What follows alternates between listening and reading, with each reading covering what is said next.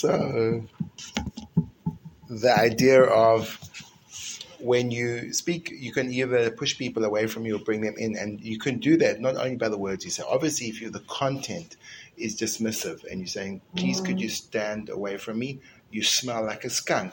So then the tone of voice is less relevant. But even just presenting something which is welcoming, why don't you come closer, when you say it with that tone of voice, it's not integrated. It's almost as if your tone is saying go away, even if your content is saying come closer. So what the Rambam says is you have to speak, which he calls dibur benachas. You have to speak in a way which is restful, soft, encouraging. And then when you change the texture and the volume of your voice, it becomes inviting for a person to connect.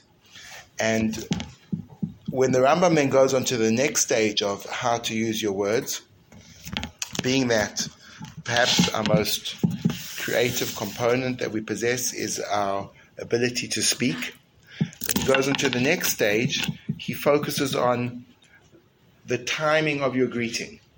And when you're approaching a person, so then do you wait for the person to greet you and then you respond, or do you initiate the greeting?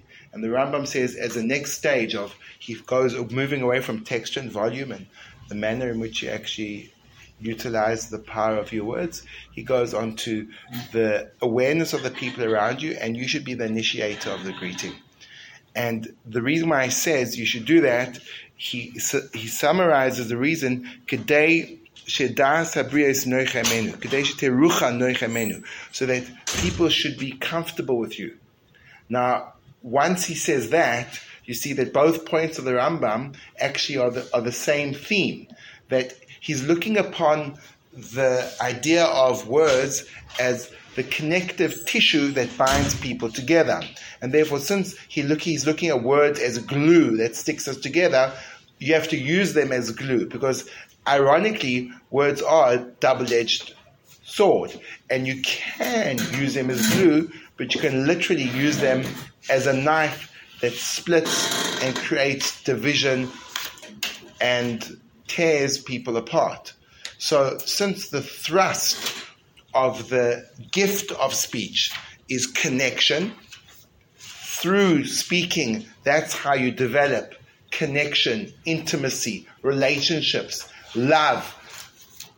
Let's figure out the most productive way of using our words connectively. Number one, you've got a range. You've got a volume dial, you've got a texture dial, you've got a tone dial, you've got a speed dial, you've got all these dials. Make sure that those are coherent with connectivity. And number two, when looking to initiate, be proactive. Because when a person is greeted, so he feels included. When a person is ignored and he has to greet, he feels excluded. So we're looking for inclusivity through the words we use, Sasha. I wanted to ask, I know this may be a little off topic, but does he address the quote unquote the audience that you're speaking to? Right now, he seems to be talking about like the individual, but let's say you're talking to your parents or your shidduch date, or you're talking to a child, like the texture in which you speak might be different. Excellent. So in other words, a different context and maybe a teaching. For example, one of the things that we are playing around in our afternoon program was, what about passion? What about passion? When I'm passionate about something, it's very difficult to be passionate in this voice. Guys, I'm really passionate about people coming on time. I think you all should come on time. And that would be very different from if I said something like this. The value of every second that we can share, understand, grow together is so precious. So precious. Every time, even a minute that's lost, I feel it. So when I say it in that way, so it's a much more powerful presentation. And therefore, for conveying a message, one may have to turn up the passion dial in order for the message to get across. So it could be that's a different context. The Rambam, what I believe he's talking about is, that's what I'm saying. He's talking about what is the fundamental property of speech. It's connectivity. So he's speaking deliberately in that regard to that. soft, inviting, inclusive, initiating. When you see a person come, be the one that initiates the greeting. Have a makdim shalom l'chol adam. Go, you go to him, and that has a corollary to it. Corollary that you start to become perceptive of the people around you. So you become engaged. And obviously connectivity in the human sense means stepping out of my selfish shell. Because as long as I'm bound by the selfish shell that surrounds me, so that I'm fundamentally disconnected. So imagine if, like, when I'm in a social situation and I'm looking for people to greet. Well, that means I'm looking outside of myself as opposed to I'm looking to be greeted by people. Then I'm inside of myself. So I'm trying to break that invisible barrier and stretch out, and that becomes totally coherent with the whole nature of the direction that Dibur is going. Jakey, is Dibur the highest level of first, I'd really like to thank you for coming to. It's lovely to have your guest appearance. Go on. Is Dibur the highest level of connectivity?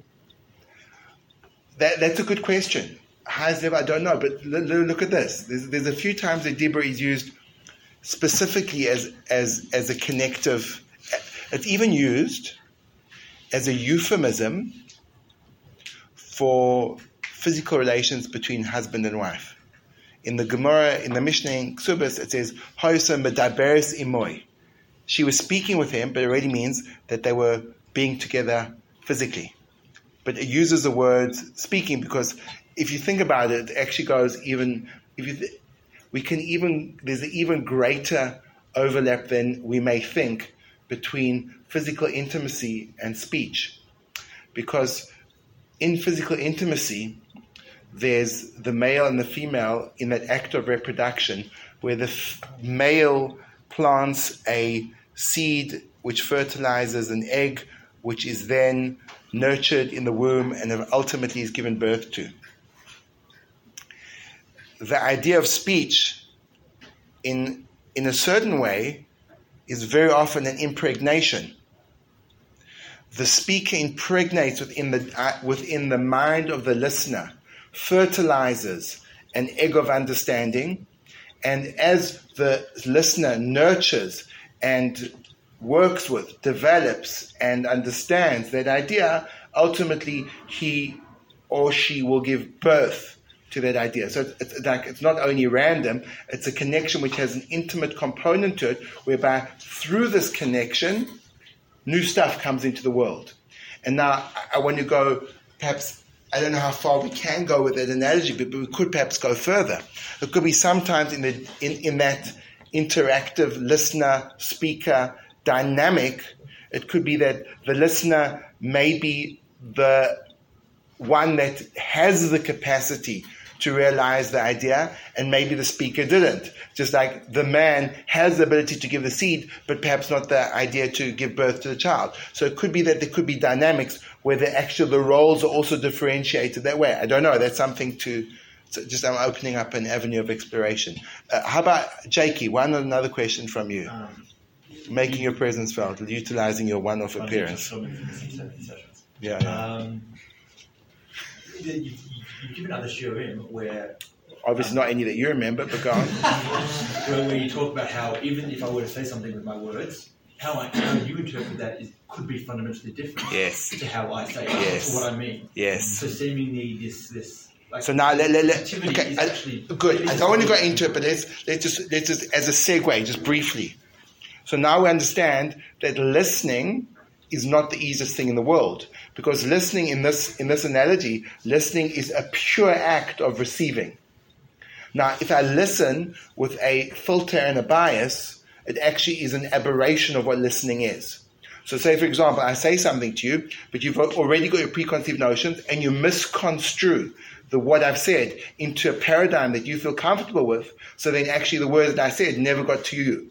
I said words, and then you took those words and distorted them to fit into your preconceived idea. That's always going to happen, though, because I naturally have preconceived ideas. That's not always going to happen. That's not always going to happen. And now you start to understand exactly that the true act of listening presupposes a surrender of preconceived notions in regard to what I'm about to hear, and an absolute openness just to hear it. For example, this is how it works on a detailed level.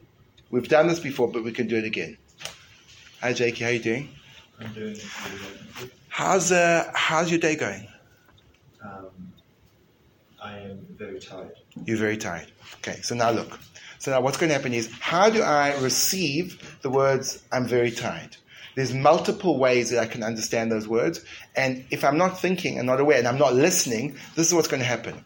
I'm going to borrow from my lexicon of tired emotions, and I'm going to copy and paste it to your words. So for me, tired means that I feel a certain lethargy and I can't actually think coherently.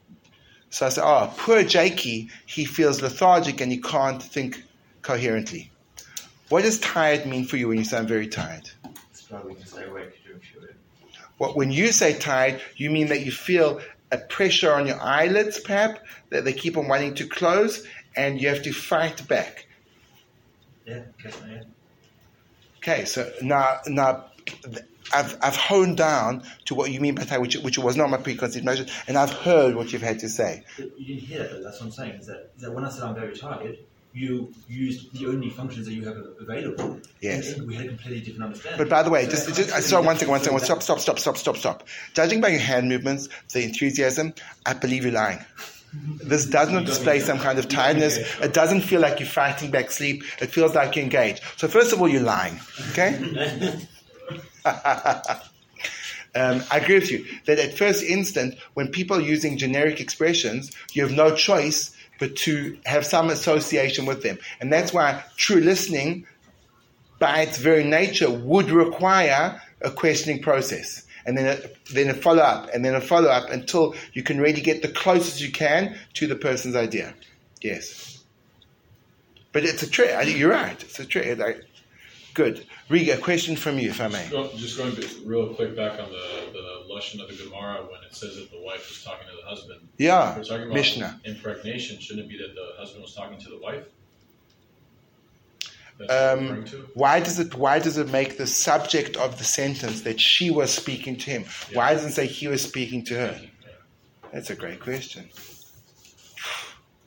That's a great question. Should we slaughter it, or should we let it live a little bit? Should we? Gabe, do you want to make sure that you make those noises more regularly? It's been like 3 minutes since you've made one of those awful, disturbing noises. I'm just wondering. Okay, Sasha, that's your last. You have a quota, you realize. Okay. So you brought up the idea, I know this is more on the segue, but you brought up the idea of there's a difference between the speaking that someone has and what a person says, which would be more related to what you're saying, which is like accurately trying to portray what you're saying, as opposed to the person that you're speaking to. Are they accepting that information in an objective way, or are they filtering it, or they're coming in with their preconceived notions and they're not actually accepting the information? Right. The question is, what quote-unquote influence do you have as a speaker to make sure that you get your message across? And is there a point where when you're speaking with someone that you maybe you quote-unquote recognize that the information is not getting through and that you can either change it to make it more effective? Or is there a point where you should just say, this person's not listening to me, I just need to leave? Right. Great question. So in other words, very often you're really speaking about, we have to speak about this more, about content. That if I want to communicate my idea in an unambiguous fashion, I have to be extremely scrupulous as to the words I choose to phrase it. Because if I leave room for ambiguity, so then everyone may take their own perspective and they could be misconstrued. But even without content, even the other part, which is, maybe I spoke very quickly or I spoke in a way that was inaccurate. So in other words, you have to take into consideration when communicating a message, how you're using the entire palette of your speaking skills, and also in terms of the words that you choose, that they should be the precise words needed to convey that particular idea. And if you err in either of those two situations, so then you're fudging up your message. For example, were I to say there are people in the share that attend occasionally, they were ambiguous. We didn't know who we were referring to. We'd have to hone it down. Good. Okay. Lovely. How are your eyelids feeling? More tired. More tired. More tired. Okay. Good. Excellent. Okay. So good. So that's back to speech. Back to speech. And now the Rambam continues.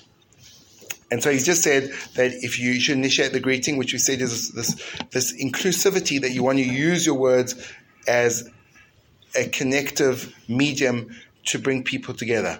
And now the next thing, and it seems so incongruous, because who's talking about this? He's speaking about how to speak. The category that he's discussing is a wise man. Many things he does. He has to integrate his spiritual wisdom into his behavioral patterns. Otherwise, he's like a head without a body. It has to land in his life. Integration. So when speaking, this is the way you should speak. Not too loud, not too soft, in a way that's inclusive. Should initiate greetings. And now he speaks about the next point in speech. And what does he say when he says how you should speak? This is the next point. V'dan is kol adam l'kavschus. And you should judge people favorably. Who mentioned judging favorably? We're talking about how to speak. So, respectfully, I would start to suggest that speech is also a consequence of a paradigm with which I perceive the other. Now, if I look at you in a negative fashion, so then I undermine my capacity to use speech as connective. I may be able to somehow blurt out some hello, but I'm not going to really bond. So in order for me to actually be faithful to this process of using speech as a connective agent, I also have to be conscious of the desire to connect to you. But what happens if I look at you and I think, creep, jerk? It's going to be very hard to want to connect to you. I don't want to connect to you. Smelly gutter rat. I don't want to do that. So that's what I have to do. So now I have to initiate a perspective changer. And I have to look for good points in you that I'll be able to connect to. Dan es kol ha'adam l'kavschus. And I have to figure out components of who you are that are favorable. So in other words, that's only going to be necessary when at a simple base level presentation, I find you disturbing and I don't want to connect to you. And then I have to override the initial disturbing point to discover within you the hidden treasure that is you as a person. So, for example, you meet a person, or you're walking towards a person, and just look at the amount of internal work that's required here. You're walking towards a person, and I know that there are people that when I see them walking towards me, I suddenly have to do something very urgent, like tie a ready tied shoelace, like randomly walk off in a different direction with purpose and direction. You're walking this way, and then the person that you don't want to say hello to starts coming within possible greeting range, and you go,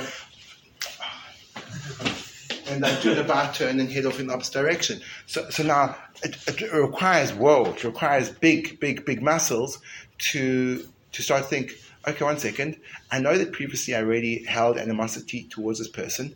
Let me try to shift that. Let me try to shift that perspective. What can I see about the person? How do I see him differently?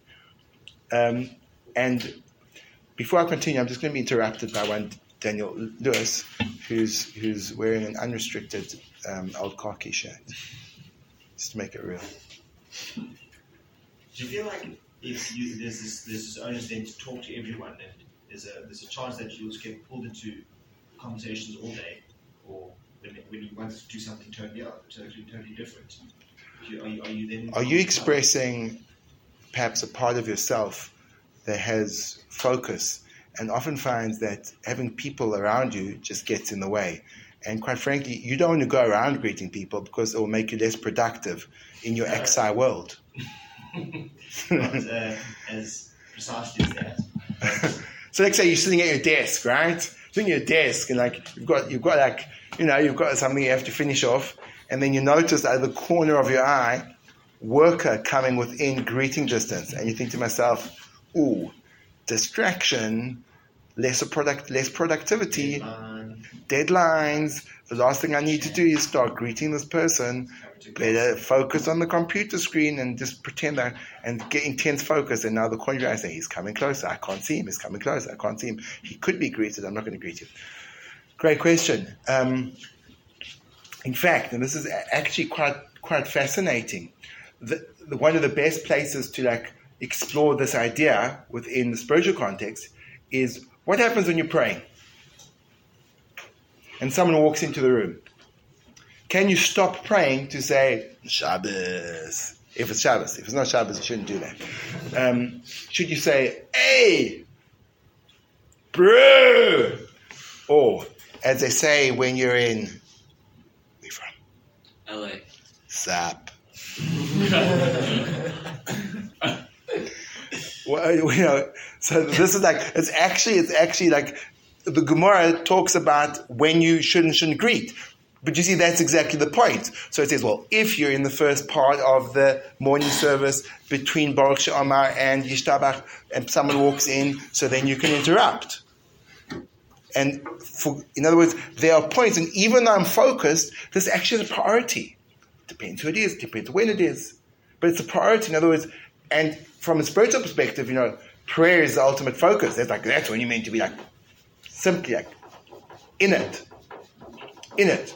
So, for example, in the silent prayer, in the Shemona Esrei, no interruptions. No interruptions. To the degree that even there's a king, who the person is the ultimate person that should be greeted, stand stationary and you don't. You're somewhere else right now. But in the middle of Shema, before Shema, different. So therefore, when you kind of bring that back to work, there's another component. There's your focus, but there's also your integrity. Because as a worker, it depends on the way your contract's drawn up. But as a worker, it could be that you're betraying your employer's faith in you to do the job by then deviating and having your 20-minute coffee schmooze. So it could be there's other factors that then would play a role. In other words, your speech then may be taken away from others and what you do and how you balance it all out. So yes, I acknowledge that as a very important thing to explore. But then there would be just when I'm doing something which is really not compelling and I just feel I just can't be bothered. Which is legitimate because, we have to grow. But in the ultimate sense, I should be bothered. Or maybe you should be bothered. Sorry. No, you can't. That's all good. It's actually a question about previous weeks, things that I might have missed. So yeah, exactly. Let's keep moving on. Yeah. I think we should. Okay, good. How are you feeling, Tommy? Bored? No. Tired? No. Very tired. When you say very tired, what do you mean by that? An amalgamation of your and Jakey's description. It's like you feel both lethargic, your thoughts aren't coherent, and you have a heavy pressure pushing your eyelids down. Sounds awful. Yes. What are you doing here? What are you doing here? Yeah, why don't you just go have a rest then? It's not the same listening to the recording. The recording you feel like doesn't have the same energy packed into it. Exactly. So is there anything that we can do to somehow alleviate that lethargy? Well, I've been able to stay awake and concentrate most of the class. I think you've already done something. Really? Do you think theoretically, were you to stand on your chair and jump up and down, that could somehow assist in dispelling some of that? Do you think that could work? Probably would, yeah. Yeah. Should we try it? You don't have to, but even if you rolled your shoulders and took a deep breath and went, Right. do you think that would work? I would maybe. Hey? Why would you clapped your hands? And you went, ho, ho, ho! Like, but harder. Like, yeah! Okay, how are you feeling? Stupid. So when you say a bit stupid, what do you mean? Okay, great. Lovely. Let's go on. So the Rambam says down the Kafskos, which means that as you engage with people and we're trying to build this world of connected speech. And of course, there's going to be a point we're going to speak about the content. And obviously, when we're so focused on the manner and the tone and the volume of our speech and the initiation of greetings and looking at people in a given way in order to bring them closer and push them away, so then when you start to think about the amount of emphasis placed on this connectivity, so then you start to get a sense of how maligning people and gossiping is so antithetical to the whole direction of what kind of speech we're trying to do, because literally through a casual comment from you to someone else, when it's not in front of that person, you can create a absolute rift and perceptive change, which is unhealthy. Let's see what happens next in the Rambam. Mesaper b'shvach chaveroi v'loi b'gnusoi klal. He goes on and he says, judge them favorably, speak about their good points, and do not degrade them at all. So it seems like it's sequential, that you have to see people in a given light, and then you have to articulate who those people are with a given emphasis.